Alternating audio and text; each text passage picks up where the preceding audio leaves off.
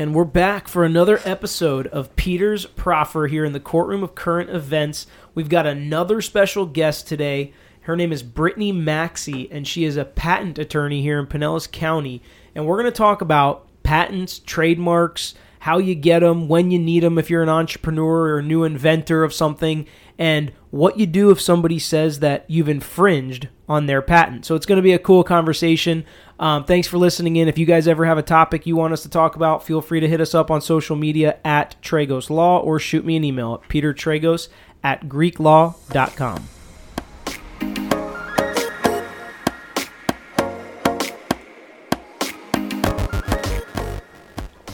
All right, so here we go into the wide world of patent law, and we're going to start with Pete introducing our special guest today so you can get to know her a little more formally before we jump into exactly what she does. Today's guest is Brittany Maxey Fisher, and she is somebody that I've known for a very long time. We were in the Young Lawyers together. Brittany is frankly very involved not only in the local bar associations but in the state bar. She has been the president of the Florida Association of Women Lawyers. She is on state bar committees for things like diversity. She's a generally wonderful human being, a great philanthropist, and I would not suggest that you play softball with her unless you're really, really good, because she is, in fact, actually played college softball at Ole Miss, if I'm not mistaken. That's right. Ole Miss. Okay, very cool. Well, Brittany, thanks so much for being with us today. Absolutely. Thank y'all for having me. Sure, and before we jump too much into patents and what they are, I want just the listeners to understand that being a patent attorney isn't just like being a PI attorney or criminal attorney like me and Pete. You actually have to jump through some extra hoops. Isn't that correct? Yeah, that is correct. So the patent bar examination is actually a different examination than a state bar. And in order to be patent eligible, you need to have an undergraduate degree in a hard science or engineering. Or you can do a combination to where as long as you've had enough classes in those two fields, then you can qualify to sit for the patent bar examination. So not every specialty, which people don't understand in law, is like medical school where you go to general school for a couple years and then you specialize in, hearts or brain or lungs or whatever. For law, you can pretty much be a general practitioner. You can practice any type of law, but patent law specifically has extra hoops you have to jump through, has an exam you have to jump through, and has some prereqs you have to have, like Brittany just explained. So it's a really specialized area of law. And when we talk about patents, there are different kinds of patents, right? Why don't you tell us what some of the different kind of patents are that you can get? Yeah, so, when we're talking about, what a patent is I think it's important to also look at what it's not. So sometimes people are a little confused because a patent, once it's granted by the government, it's actually an exclusionary right. So a patent grant gives you the right to exclude others from making, using, selling, offering to sell, or importing an invention that is too close to what your product is. And it is only for a limited durationary period of time. So when we're looking at patents, there are three different types of patents. There is what's called a utility patent, there is a plant patent, and there is a design patent. So most of the time what people talk about typically is a utility patent. That is the type of patent, but in that realm you may hear people discuss the terms provisional patent application or non-provisional patent application. Right. So the utility patent is the patent that most people are granted, and what that actually does is it protects the new machine, process, or system that you've invented, and it protects the structure based upon the function. So that's what the utility patent is, and in order to get that patent granted to you, you can get there by two mechanisms. You can go through a provisional patent application, then into a non-provisional patent application, or you can go directly into a non-provisional patent application. Brittany, I have a question. And I've had people call our law office about this. I'm sure you get a boatload of calls about this. Have you ever gotten the call where somebody picks up the phone and says, hey, I was watching TV and I saw this widget, and that's my idea. I invented that. Does that mean that they have some right to the idea just because it came through their head at some point? Yeah, so no. Just because it came through their head at some point, what we need to do is they would need to take it out of their head, and they would need to make sure that they write down in enough specificity that it would allow another person to make that invention. Because when we look at filing a patent application, that's what we have to do. We have to make sure that we're drafting the patent application with enough specificity so that someone else can then take it and basically build that better mousetrap. That's what the patent system is established on. Foundationally, it's so that the next person can invent the brighter burning light bulb or that better mousetrap. Just because you had maybe a broad conceptualization pop through your head for the Snuggie or the brownie cutter, or the pet rock, you still would need to have the wherewithal or hire an engineer to make sure that you structurally understand how the invention works, because a broad concept is not patentable without having that meat and bones from an engineering capacity. And so how does it work? What do you need to have to actually get a patent on something? How specific do you have to be, and how different does it have to be from other products that are somewhat similar to it? So in order for, when we're looking at the legal standards, your idea needs to be new, useful, and non-obvious in view of prior art. And when I say prior art, what that means is that means from either a patent application that was filed before yours or just something in the everyday world. So it needs to be new, which means it can't be a 100% copy, and it needs to be non-obvious. That's a really hard legal hurdle, because when we're looking at what's non-obvious, let's say that I have the invention of a toothbrush, and it has bristles on one end and a pick on, a flossing mechanism on the other end. So what the patent office looks at when they examine your application is they may see a patent on the toothbrush and a patent on the flosser, and they would make a determination if one of ordinary skill in the art, that's the engineer or scientist looking at the application, if it's an obvious improvement. So it can't just be a minor adjustment. Let's say that you just changed something. A lot of people say, I changed it 10, 15%. That's really not what the standard is. It needs to be a non-obvious improvement on something that's already out there. Okay, so I guess what's the definition of non-obvious then? So non-obvious is what happens at the patent office is all of the people that examine the patent applications, they are either engineers or scientists as well. Some of them are lawyers, and some of them are PhD. They all have a certain expertise of a disciplinary area. So let's say in my example with the toothbrush, my patent application would go before engineers and scientists that have knowledge in the dental world. And they're the ones that make that determination of would it be an obvious improvement to one of ordinary skill in the art. And it is a very subjective standard. It's not black and white. It's not cut and dry.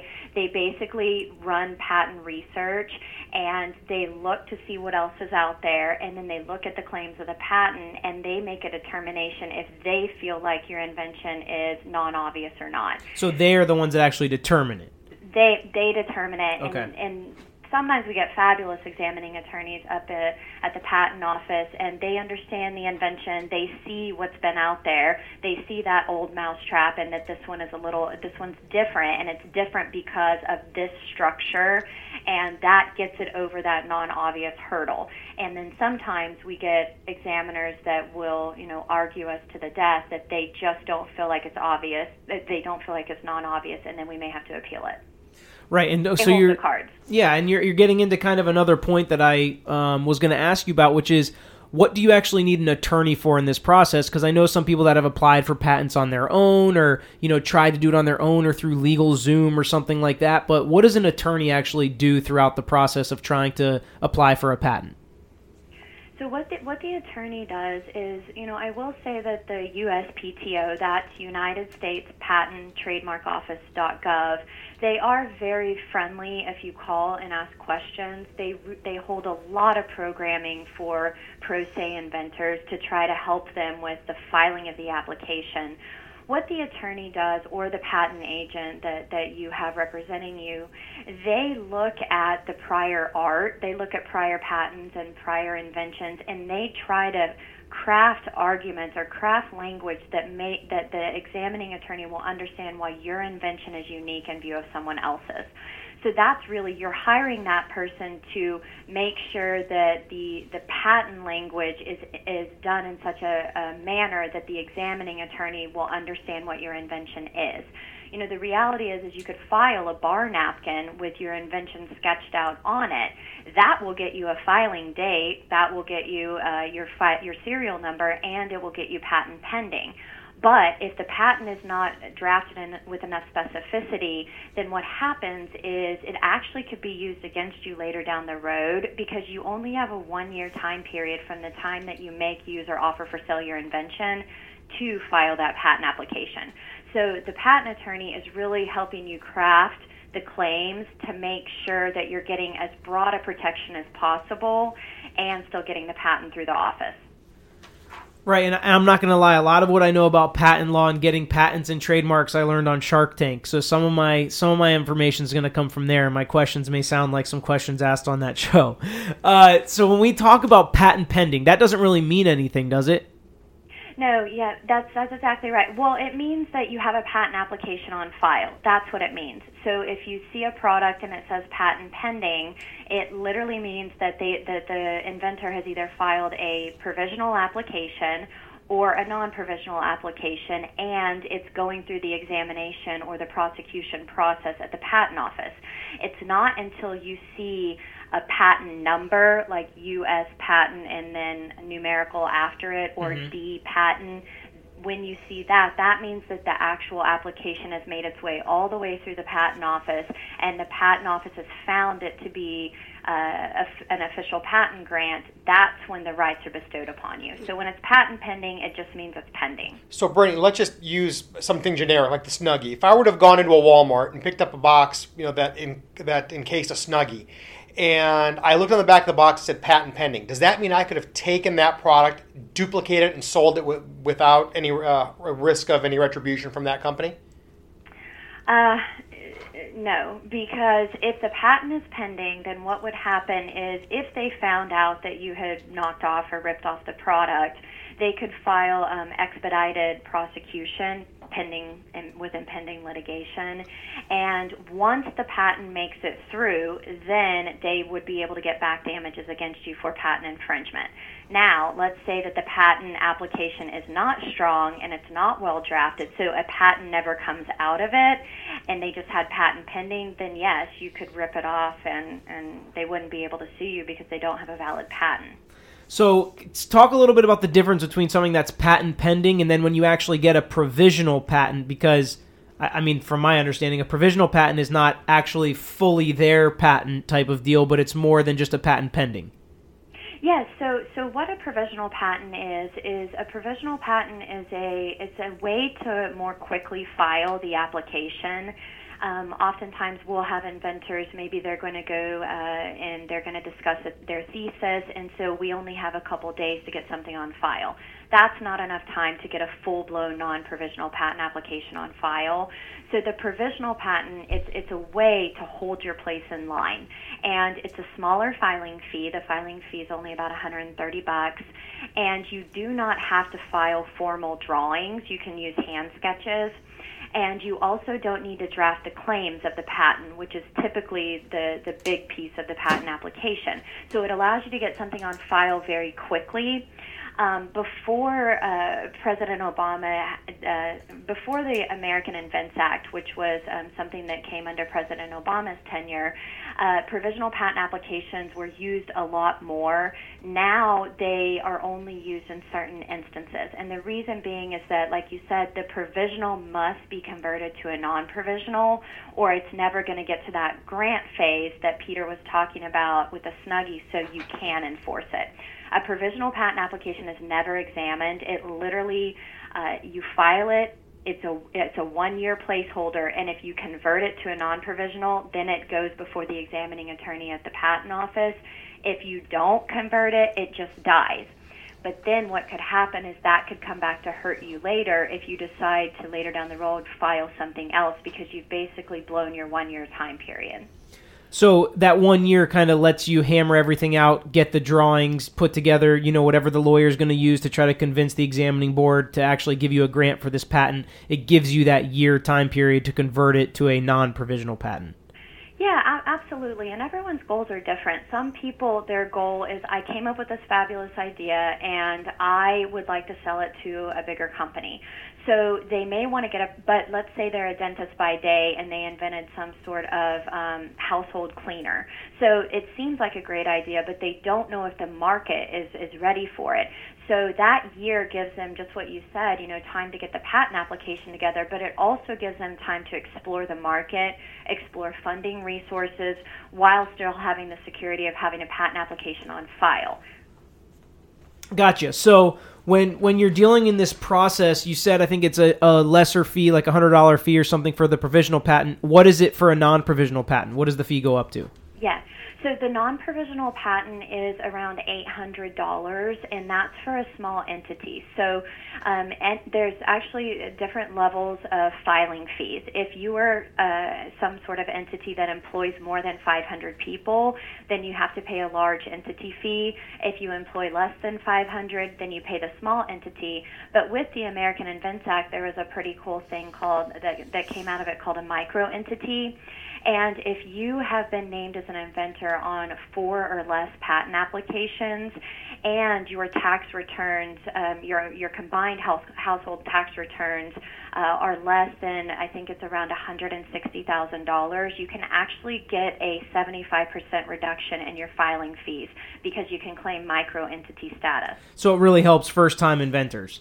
That's totally what they, right. Because when we moved, the other thing the American Invents Act did is we moved from what's called a first to invent to a first to file country. Mm-hmm. And so a lot of the discussion was that, bigger companies may have the leg up, so they made this carve out so that first time inventors had the ability to more quickly and cheaply get a patent application on file. So when it used to be first to invent, was it like if I could prove some other way in my emails, or I had a previous version of this widget before Walmart came out with it, that I was actually the first to invent even though I wasn't the first to file? Right, that's okay. Exactly right. And the thing with that is you needed to be the first to conceive of the idea and be working towards a reduction to practice. So that seems a lot more complicated. If you just wrote it in a notebook because it came in your head but never did anything with it, that's as far as you got. And even when we were first to invent, that wouldn't have held up. But if you could prove that, every day you wrote in your notebook and you were taking it, one step at a time, you used to be able to prove I was the first to invent. There still are some ways to do that, but I really like for people to think in their mind before you go to a trade show, before you offer it for sale, before you show your invention to anyone, you need to decide if you'd like to file for patent protection. Not everything is patentable. Not everything needs a patent. Again, it's an exclusionary right, but once you show the invention, you really only have a 1 year time period to get that application on file. Right. So, and I guess it makes it less complicated if it's the first to file, because there's not as much argument or ambiguity as first to file versus first to invent. But I'm sure if you can prove that somebody stole an idea from somebody, even though you weren't the first to file, there's probably something you could do about that, I would assume. Yes. Yeah, it is for ambiguity. And then the other thing is it was only us, Mexico, and Canada that were still on the first to invent system. So it was really hurting some of our inventors when they tried to get patent protection in other countries, because if you have a U.S. patent, it is only going to allow you to enforce it in the United States. So once some of our inventors may go to the EU and want to file for patent protection, they were barred from doing that because the rest of the world is what's called a first to file. So it moved us in line with what the rest of the world does. If you can prove that someone stole the invention, then it would be a fatal flaw to the patent application itself, because it's not the right and true inventor that actually, because when you file, you have to sign an affidavit saying, I'm the right and true inventor, and I'm the one that actually came up with this. Brittany, how long do patents last? How long is the protection? So for the utility patent, which is the non-provisional, that's the patent we've been talking about, structure based upon function, it lasts from 20 years from the filing date.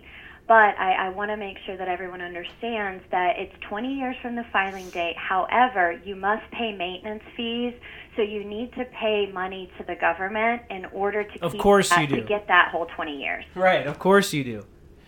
So it's I know. So at 3.5, 7.5, and 11.5 years, because we've seen things before to where people maybe left their patent in a will, because a patent is a piece of property. It's something that can be left to heirs, and when we go and we review, the maintenance fees weren't paid, and so there actually isn't any property there. Is there an extension? Can you extend past the 20 years? No. Okay. And like you said, it's something that can be left in a will, and it's also something that can be sold, right? You can just sell the patent. Absolutely. You know, one thing about the patents now, in order to get a patent application on file, you need to have, like we talked about, you need to have your specification, and it needs to be able to instruct someone else how to make the invention. But the patent, the inventor, whatever they invent, it doesn't have to necessarily work, which is kind of strange. It used to be that you had to send a prototype into the patent office, and now you don't. So I've seen patents sell that maybe the inventor had one function in mind, but someone else said, you know what, I'm going to take that and incorporate it into something else, so I'm going to buy the rights in that patent. They can also be licensed for a royalty stream as well. How hard is it to get a patent? Like, what percentage would you say of people that call you, does it get rejected, or do you tell them, like, I already know that there's something like this, or that this isn't specific enough? What are kind of the percentages of successful patents that come through for people that are either inventing something or coming up with something new? Yeah. So a very, very important factor, it's important to do two pieces of research. It's important because most of the time when people call, they say, I thought of this, I've never seen it, you know, I was looking for it, I need it, and so that's why I've come up with it. But just because you haven't seen it in the marketplace, it doesn't mean that there was not a patent application filed. So I love Google Patents. You can also do this at the USPTO, but if you go into Google and you type in your toolbar Google Patents, Google hooks you up to the USPTO's database, and the search bar is a little more friendly. And you need to do patent research in order to see, because I've had people say, wow, I never saw this out there, but when I went in and I put synonyms for what my invention is into the Google patent system, I immediately saw patent applications on file. Right. Because let's say that the invention, it was good enough for patentability, which happens a lot, but the market never took hold of it. So maybe the inventor ran out of money and they never decided, it never got to market. So that's something very important, is even if a patent application did not go all the way through, it could bar your invention if it's too close. So that patent research, it's almost like if you're going to buy a plot of property, you would want to know where your meets and bounds, or where your neighbor's apple tree is versus yours. And that's what the patent search does. If I was going to do some research, and I'll go back to my toothbrush example, you need to be broad with your language and use different synonyms. So if my invention was a brush, toothbrush with a flossing mechanism, I would use brush, bristles, dental instrument, so that way you're getting broad enough results to see if someone else has really thought of this before you. So the goal really is to be as broad as possible, to have any chance that it's even similar to a product, rather than waste all that time and money applying for a patent just to find out that there's something that's just like the product you think you've just invented. Totally, because then once you see what the patent results look like, you may say, okay, well, theirs is similar, but this is how mine's different. You know, structurally, mine interconnects in this way, and because of that interconnection, it gives you a better grip on the hand tool or whatever it is that you're inventing. But you're going to be about 18 months down the road and a couple $1,000s in before you know from the examining attorney, so it's best to know now. Right, so transitioning a little bit to trademarks, what is the difference between a patent and a trademark, and what are the different kinds of trademarks that you can get? So with the difference between a patent and a trademark is the patent protects the actual invention itself. It does not protect the branding that goes along with that invention. So let's say back to the toothbrush example, it protects the brush itself. But let's say I call my toothbrush brushing brilliance, because you need some sort of brand identity in order to sell that if you're going to be marketing and selling it yourself. So the trademark is actually the word or the slogan or the design that is incorporated with the invention. Now, with that being said, there's a lot of things that are trademarked that aren't patent eligible. There's a lot of hamburger joints around. Exactly, you've right. got all the big ones. The conceptualization of a hamburger is not going to be something it's not novel enough for patent protection. But when I say Wendy's, Burger King, Five Guys, different things pop into your head with those different brand identities. That's what trademarks protect, is they protect the brand identities. Right, like I didn't make the first chicken sandwich, but I make the best chicken sandwich. So you can't patent a chicken sandwich, but you can brand the name of the place that actually sells this chicken sandwich. So that's what you're saying, is there are certain things that aren't patentable at this point, but you can sell them in different ways, and whoever's brand is the best is the one that's going to sell the most of them. Yes, absolutely. Okay, so what is kind of the process of trademarking something? How does it differ from a patent? So one big difference is with patents, it's a federal area of law, and there's no such thing as a state patent or a common law patent. Either you file and you get the patent grant, or you don't. That's just how it is. With trademarks, there are different levels of protection. You can file a federal trademark application, which is again with the United States Patent and Trademark Office.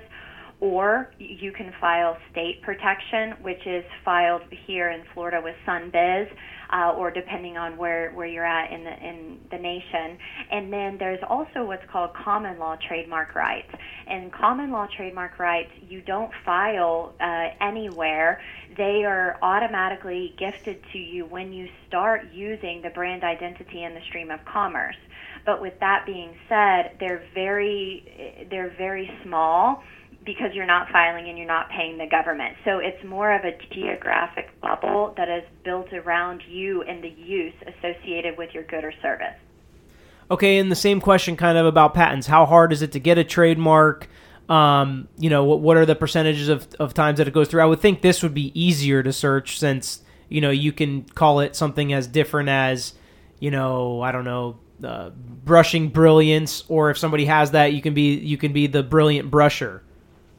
And that's a great question. So with trademarks, the thing to really remember with trademarks is that the standard is, what is your mark going to cause a likelihood of confusion to a lay consumer? So you really, let's say that you come up with some sort of laundry detergent and you're going to call it Tidy instead of Tide. Right. That's going to be too close, and that's going to cause you an issue. Because with trademarks, it's a very lay consumer, and so if they are confused as to what that is, if it's a laundry detergent and they feel like it's Tide, it's going to cause you an issue. And phonetical equivalents do matter to the trademark office. So sometimes people say, okay, well, Brittany, brushing brilliance is taken. I'll do the brushing brilliant or something like that, like the or a or and. I'll just add something to it. That's not going to work either. It needs to be something that's more fanciful and unique to make sure that a lay consumer wouldn't be confused between your brand and someone else's. All right, that makes sense. So we get a lot of entrepreneurs that listen to the show. We're actually interviewing a couple that have started some businesses locally. And so I've got a couple questions from them on if you're starting something new or inventing a product, so we're dealing with either trademarks or patents. What is some of the things that you need to do right off the bat? And I think you've already mentioned, before you go to trade shows or before you try to start selling this product, what are some things that they need to make sure that they're doing to prep their business or their invention?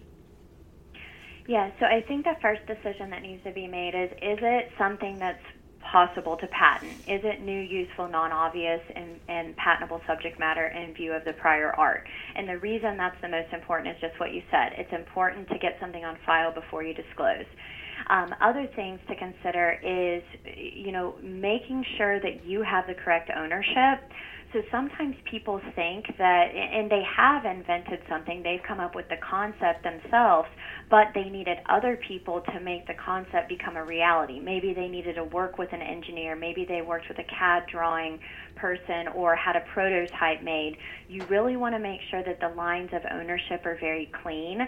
And what I like to tell our clients is that when you're shopping, when you're trying to decide who you're going to select to, work with you on your product, whether it's someone to develop your logo or it's someone to do your prototype or the engineering piece, you want to work on NDAs, which is basically non-disclosure agreement, and that contractual agreement says, hey, I'm going to let you know what I'm doing, and you're not going to tell anyone else.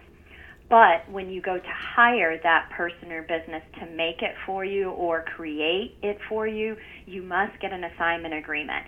Even if you've paid them, even if you think you have the rights, because I've seen so many lawsuits to where the inventor they came up with the concept, but then someone else helped them take it to what the patent application said, and that person can come in and really muddy up the waters. And claim that they also invented part of it. Owner of the patent. If you're an entrepreneur and you employ people, or if you're hiring people or doing a 1099 situation, you need to consider specifically what you're engaging them to do and making sure that you say, this is what I'm paying you for, but here's a contract saying I own all the intellectual property that you're creating. Very important.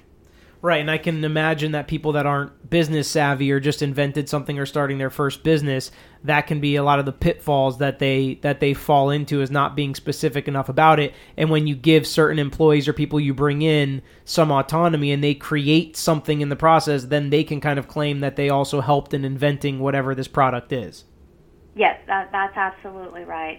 And it's the same with, website creation, because the rule of thumb with IP is the hand that creates is the hand that owns. Mm-hmm. So if you hire a website designer to do a website and they're going to make your branding and all of these things, even if you're paying them, the rights really go to that website creator or that graphic designer unless you have that transferring mechanism. The fact that you paid them or you told them how it would look is not going to matter in a court of law. And it's funny because we even know that in our business, when we have our website or our logo created, we have to be clear in who owns all this intellectual property and who owns the site and who owns the words on the site and the branding and the pictures and everything that's actually on the website.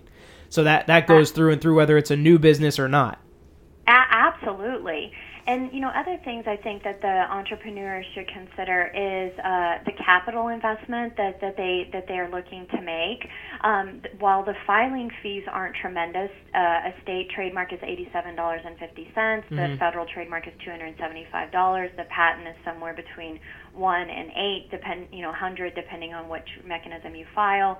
But it's going to take time and investment in order to get those pieces through, and the longevity of the project or product. If the product only has a shelf life of a year, it may not be something that you want to look at, because it's going to take a year and a half to get your trademark through the office, and it's going to take your patent probably 24 to 36 months. So I think the shelf life of the actual product is important to consider as well.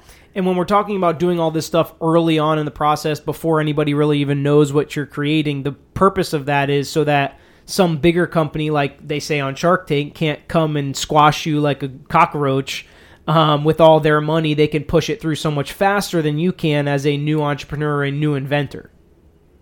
Yeah, it is, and it gives you, if you decide to take it all the way through and you decide to be the one selling it, later down the road, we talked that it can last for 20 years. Your patent, you may sell it later. And intellectual property, anytime you're going to sell a business or go through a merger or acquisition, just like they look at your tangible assets, your machines and your whatever it is you've got, your automobiles, machines, and warehouse, they're also going to look at the intellectual property capital, what you've invested, to see if you can get more of a return on the investment. And if you haven't protected anything, some of these areas you can't go back. So it's very important to consider from the beginning. Right, so before we end, I just wanted to talk a little bit about when something goes wrong in the patent world. So when somebody says that you as an inventor or a new business have infringed on their patent or trademark, How does that work? What do you do? What are some defenses? What are some things that you've had in your career that you've come up upon where people have maybe done something wrong or skirted a corner or done something they shouldn't have and have infringed on somebody's patent? How does that process work, and what are the actual damages that you can get from someone? So with trademarks, well, first off, I'll just say if you ever get a cease and desist letter, answer it or get don't just throw it away in the trash. Most of the lawsuits that I see are because whoever received the cease and desist letter just ignored it. That is not a good thing to do in this area of law. Yeah, we have clients that just throw away lawsuits and then tell us about it 20 days later and say, wait, what happened? I just threw this away when I got it. It's like, well, that was not a good decision. Yeah, absolutely, because it's a serious area of law, and most of the time the people aren't just going to go away. With that being said, I have seen some companies be very understanding, and when you contact them, you say, I didn't realize, that this was patented, or I didn't realize that you had trademark rights. I'll immediately stop. I'm sorry, and that's enough. And then I've seen times that it's been ignored, and it really makes the people upset, and then a huge lawsuit ensues. So with trademarks, anyone that is using a mark that someone else owns and it's going to cause confusion or has a likelihood to cause confusion, they can send a cease and desist letter. And so it definitely needs to be responded to, and you can talk to an attorney because there could be some different legal maneuvering that can happen in order to make it a little bit less painless. So what are your defenses for something like that? Like somebody says you're using my trademark. What can you say? It's different enough. I didn't know what I was doing. Are there any legal defenses to it? So with the trademark, what we need, one of the things is marking. So if it doesn't have the marking, and I didn't get a chance to talk about this, by the marking, if it didn't have the R with the circle, that is the notifier to people that I've got federal trademark rights and I mean business. So if there was no marking there, and you can say, I didn't realize, that you had federal trademark rights. So that's an important piece. On the patent, if there's no, patent number, then that's something that you can look at. Sometimes some of the bigger companies are being a little bit more overreaching, and they are being too broad, and your mark is different, and you can let them know this would not cause a likelihood of confusion. There's also ways to look at their underlying intellectual property, their underlying patent or trademark, and find different flaws in that. But if you just took it and used it, didn't realize they had anything, it really is best to have someone work with you so that you can talk to them and see if you can get it worked out instead of a huge patent infringement ensuing. Okay, and what are some of the damages that you could be liable for if someone does sue you for patent or trademark infringement? So with patent infringement, typically it is going to be what a reasonable royalty rate would be. That's one of the easiest damages that we look at is, okay, if you take something and you're using this product and selling it, and I would have licensed it to you for 10 cents a part, let's say it's some sort of widget, then you're looking at the reasonable royalty. And so that's typically what you're looking at with that. So it's not like you have to give them, all the profits of whatever it is that you've been selling. Sometimes they will ask for that. They will depending on how close it is. But where it usually shakes out is a reasonable royalty. That's typically where it shakes out with patents. Okay, and is that because will that depend on how similar the products are? Like if it's exactly the same, maybe you have to give a higher percentage or higher amount of money. If it's a little bit the same, then it's a royalty of some sort? Yeah, absolutely. It depends on really what your invention is and then the claim set of the patent and how it went through. So there's a lot of variables that go into it, but the more similar, if it's just a 100% copy, it's going to be a little bit more difficult. Now, with the trademarks, most of the time it's not damages. Most of the time they want you to stop using it. Now, they'll ask for, okay, we would like to know how many you've sold, but most of the time with trademarks they want you to stop selling, destroy whatever it is you had the marks on. It's more of a stopping mechanism with the trademarks. Okay, perfect. And then on the other end, so let's say you're a new entrepreneur, you just started a business or you just started selling a product that you got patented. What do you do and what are the steps that you take from the other end if you feel like someone's infringing on your patent or your trademark? Right. So in order to send the cease and desist on the patent side, you need to have, I firmly believe that you need to have the patent all the way through grant. I think that it makes for a stronger cease and desist. You know, sometimes we see them to where they say, we've got a patent application filed, but the reality is what's filed with the office may not be what comes out on the other side because it's, you know, worked through by the examiner and you. So once you have that patent grant, then you can send the cease and desist, and then it's typically a claim chart with the patents. You literally analyze the elements of the patent language in the claim set, and you compare it visually to what the product is, and you're pointing out the element numbers. You know, the toothbrush example, you'd have a photo of the toothbrush. With the claim set, you've had a photo of your product that is being infringed upon, and you're pointing out to them, look, these are all of the elements, and this is how you're infringing. Okay, so you start with the cease and desist letter, and then at that point you can either negotiate a royalty if they agree that there's some crossover between their product and yours. What if they don't? What if they just think it's completely different? Come get it. What do you do at that point?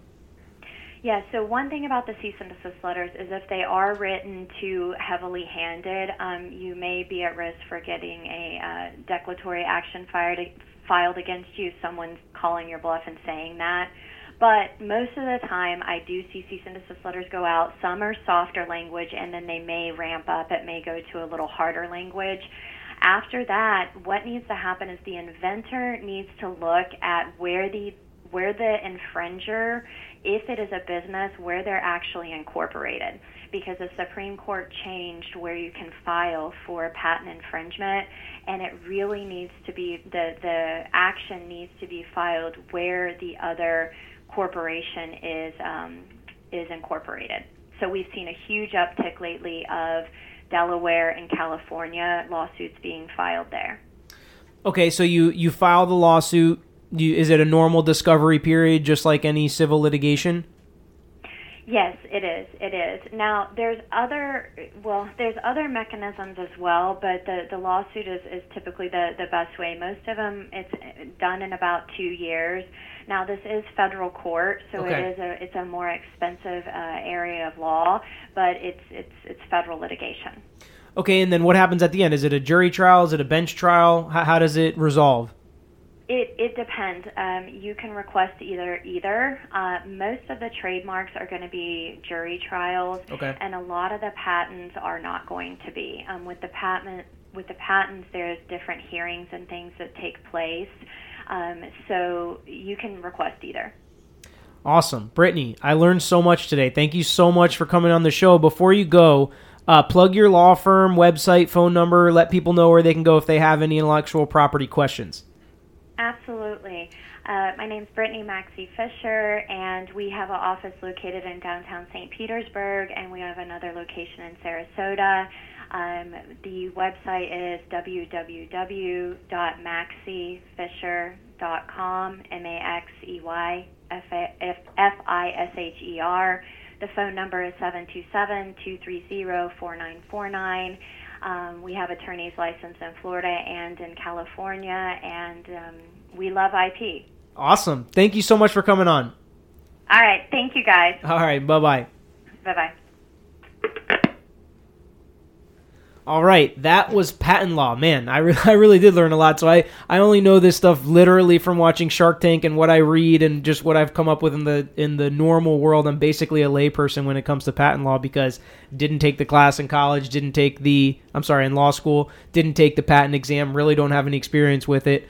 The only company I've ever started is the title company, so it really didn't come with anything patented. I guess we trademarked our name, Righteous Title. But, I mean, that was a pretty cool conversation. I mean, I think that people can learn a lot from it, especially entrepreneurs, how it's better. I mean, just like any area of law, really, starting off calling the lawyer can save you so much time and money that you don't even realize. Right? Could you imagine actually going through this entire process, calling the manufacturer, getting a prototype just to find out that whatever you just thought of, spending the $800 to file it? I mean, I'm not going to hire a lawyer. I'm going to save money. Instead, I'm just going to waste all this time paying people to help me come up with this invention, filing it for $800 just for them to be like, nope, which a lawyer probably could have told you in 10 minutes worth of research that you're not going to get this passed. Like they say, an ounce of prevention is worth a pound of cure. Yeah, I mean, that's really cool. Well, I'm glad we did that. So I hope you guys enjoyed it, and we'll be back with you guys next week.